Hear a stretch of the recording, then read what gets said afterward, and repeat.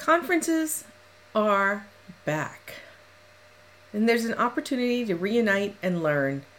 You can be a body at a conference and float from party to party, or you can consider how to make the most of your conference, which is not to say that can't include parties. Welcome to Drive Time Marketing.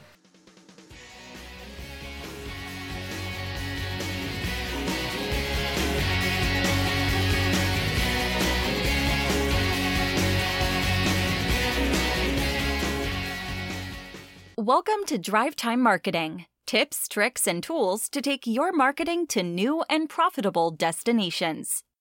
The growth and development of you and your staff should always be on your plan, particularly if you're in marketing. Marketing technology, platforms, and insights are constantly evolving, as are our customers.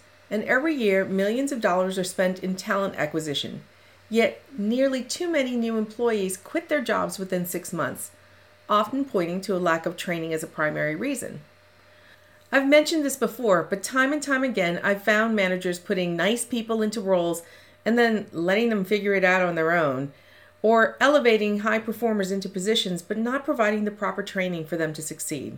Additionally, as responsible marketers, we're faced with understanding the relationship between what we do and the desired result, proving the efficacy of social media, explaining how and why our websites work and the role it plays in reaching our goals, and taking a wealth of data and leveraging it to show a correlation between what we're doing and the results we're creating. Casino marketing shifts constantly, and that's why it's important to enhance our information and skills. There are a variety of casino conferences out there. Some are for players only, while others are for industry professionals. And the type of event you choose to go to will depend on the purpose of the conference. A casino conference is an excellent opportunity to network with other marketers and learn a few new things. It's also a good place to find out what's going on in the world of online gambling. You might even meet some potential clients, if you're on the B2B side like I am. Conferences like IGA, G2E, and regionals like WIGA and OIGA, and the Raving conferences offer a variety of sessions for marketers. They also offer the opportunity to network and build your personal brand. All it takes is one new relationship to change your career or your business. One great connection can lead you to new job opportunities, partnerships, and content creation.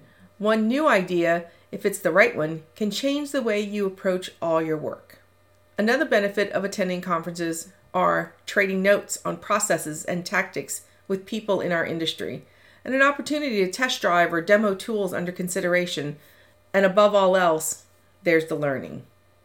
It's why we think Casino Marketing Bootcamp is so unique. Casino Marketing Bootcamp is a hit, so we're taking it on the road. Announcing regional and custom bootcamps built specifically for you and the topics on your mind. Click the link in our show notes for more information. And we're back. Did you like that little transition? Let's talk about how to make the most of your casino conference attendance. First, you have to figure out what you want to get out of the event. After you've determined that an event is the right fit, it's important to understand your goals before you arrive at the event. Knowing what you want to get out of the event will help you to figure out what to prioritize. Is the goal of the event to meet a lot of people? Is it to meet a specific person? Are you looking to set up a partnership of some sort for your company? Are you looking for clients? Are you looking for additional new employees? Are you primarily trying to learn from speakers and less concerned with networking? The way you approach the event, the sessions you choose, and the people you talk to all depend on your reason for being there. Figure out that objective before you hit the conference floor. Also, you'll want to figure out who you want to meet before the event. Who's going to be at the conference? You can probably figure out a list of attendees if you pay close attention to things like LinkedIn or Twitter. Or you can follow the conference hashtag. You can check out the agenda. Ask your existing network to see who else is going to be there. If you have people that you know you want to connect with, having that information in advance is a huge advantage. You can brush up on their work or subject area and perhaps tailor a few questions in advance. This kind of preparation can help you leave an impression, but it also makes conversation easier because you won't need to scramble for things to talk about. Most conferences also have a way for you to connect pre-event. Again, use the conference hashtags, see who else is tweeting about being at the event and what kind of topics they'll be talking about. It's not a bad idea to engage with people on social media before the conference starts. Again, Twitter and LinkedIn are the usual culprits. Joining the discussion can give you a sense of who's going to be there and what they want to talk about. And depending on the size of the conference, it might also lead to in-person conversation starters. Oh, you're the one who was talking about XYZ on Twitter. Another tip, sleep. Seriously. I know it sounds more like a life tip than a conference tip, but it's both. It's especially important for conferences because sleep is the first thing that goes out the window. If you travel for a conference, it's easy to wind up on the low end of sleep. You try to go to bed at a normal time, but jet lag gets to you. Or it's a little harder to fall asleep in a hotel room. Or you stay out late at a conference cocktail party. You know yourself best, but don't underestimate the power of a good night's sleep. The more alert you are, the better able you'll be able to learn from speakers and feel more comfortable meeting a bunch of new people. Another tip that some casino conference veterans have is to manage your diet. Just like sleep, diet is easy to lose track of when you travel. And I'm not talking about dieting to lose weight. I'm just talking about a daily healthy diet that gives you the proper nutrients. Travel messes up your routines, but sleep, exercise, and diet can all have a major effect on your mood and energy. When you go to a conference, have a plan in place to make sure you don't grab what's easiest, which is usually some kind of fast food. Packing healthy snacks can help keep the hunger at bay, so you can choose a healthier food option instead of going into a McDonald's walk-up or eating gummy bears like I usually do. After the last two, you probably know what's coming next. If you're someone who usually works out, don't neglect exercise while you're at a conference. Steal a few moments in the hotel gym. You'll feel more refreshed and prepared to get what you need out of the day. There's actually another potential benefit of going to the gym. You'll run into other people from the conference in an environment that's outside of the event itself. Another great tip is to stay at the conference hotel. I know a lot of people will often have to opt for a cheaper option that may be further away, but the conference hotel is where the most conference attendees will be staying, and staying in that hotel gives you more opportunities to network with them. That's just logic. It might not get you 100 extra connections, but it doesn't need to. Even if all it leads to is splitting an Uber back from happy hour or some silence-filling small talk about the hotel room or the amenities, those little moments can be worth it. Review the agenda and pick sessions in advance. You don't want to be making decisions on the day of the conference. If you have clear objectives, it should be relatively straightforward to pick out the breakout sessions that interest you most. Side note, it's kind of why we keep Casino Marketing Bootcamp as a single-track experience, because we believe sharing all those sessions is valuable to everybody. But I digress. If a promising connection is going to be at a specific session, you can make adjustments when you need to, but reviewing the agenda and having a plan will also help you know which sessions would be okay missing and which ones are a must-see, and that'll help you schedule any side meetings. And if you've got any questions about which sessions to attend, you could probably find videos of the speakers, and that will give you a little more insight into their style and the topic in general. It helps you to know whether you really want to listen to that speaker.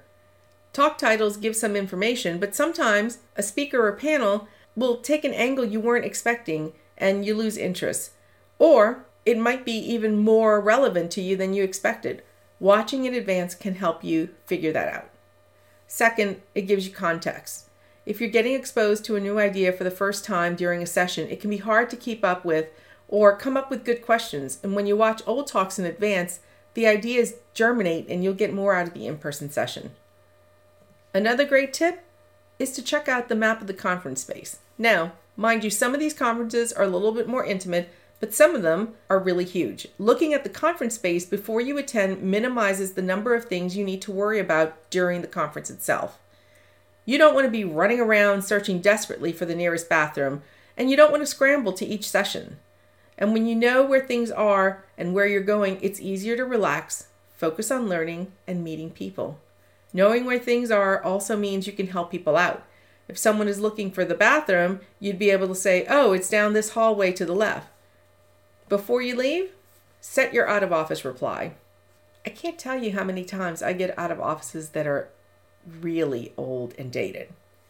Make sure people aren't expecting anything from you back at work. You don't want to come back to angry emails. This is a quick tip, but it's also an opportunity. As with most out-of-office replies, you'll probably want to refer people to one of your colleagues if they need immediate help. If you're on the B2B side and you produce a lot of content, consider tossing a link in your email signature. Make sure you have a way to collect contact information and to give contact information.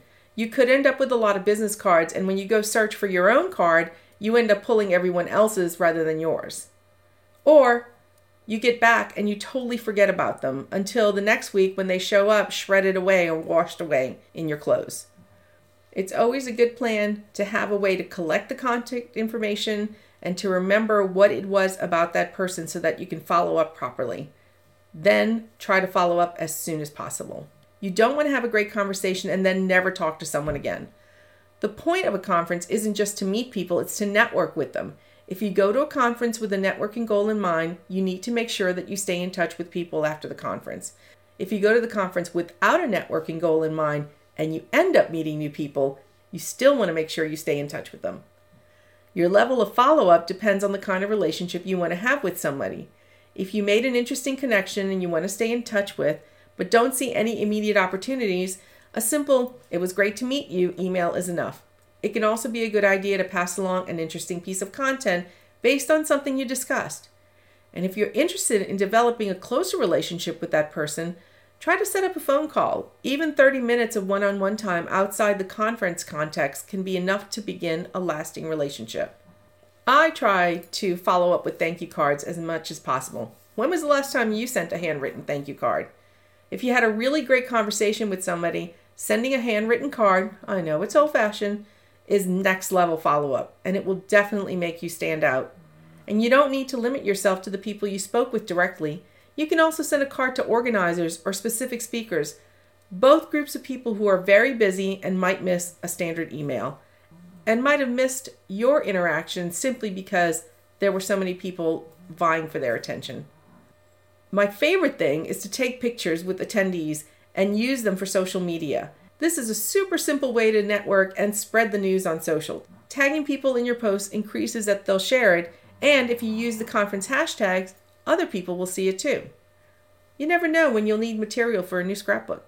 One of the things that I do in advance of a conference is to find detailed notes on the speaker. I try to find their Twitter handle or LinkedIn, anything that I can tag them with as I go through the session, snap a picture, and then post something later on. Now, one of the things that I saw in an old column was to bring a power strip.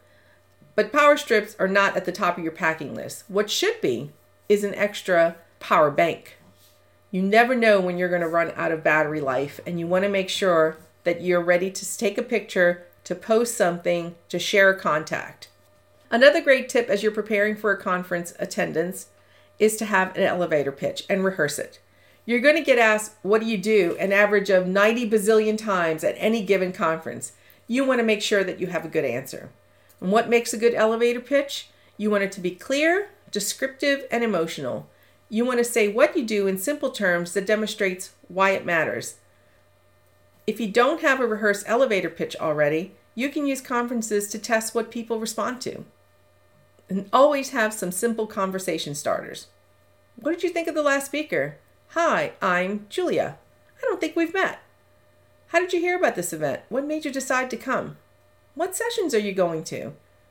I thought, insert name of session, looked really interesting. If you can, bring a friend or coworker. Having someone else that you know at the event can take a lot of pressure off. When you aren't worried about standing around doing nothing, it can actually be a lot easier to put yourself in front of new people. You don't necessarily need to arrive with the person either. Reach out to your network before the event to see if anyone else is going. Even a loose connection will likely be happy to have someone else they know. One caveat is that there are always people at the conference who only talk to people they already know.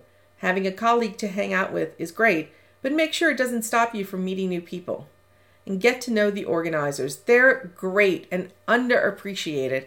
If you have the opportunity, definitely introduce yourself to the organizers of the event. They love to hear that their work is appreciated and will probably have some useful tips for you in return. For example, an organizer can tell you where to find things at a conference. They can help introduce you to other attendees they know. They can suggest speakers and sessions to attend and recommend restaurants, coffee shops, and bars in the area. And then my last tip is to present to your team when you get back. You learned a lot at the conference and took great notes. Present to your team so that everyone can share in the knowledge you come back with. Thank you for joining me this week on Drive Time Marketing. By the way, I'll be in Las Vegas next week at the Casino Marketing and Technology Conference. So if you're going to be there, let me know.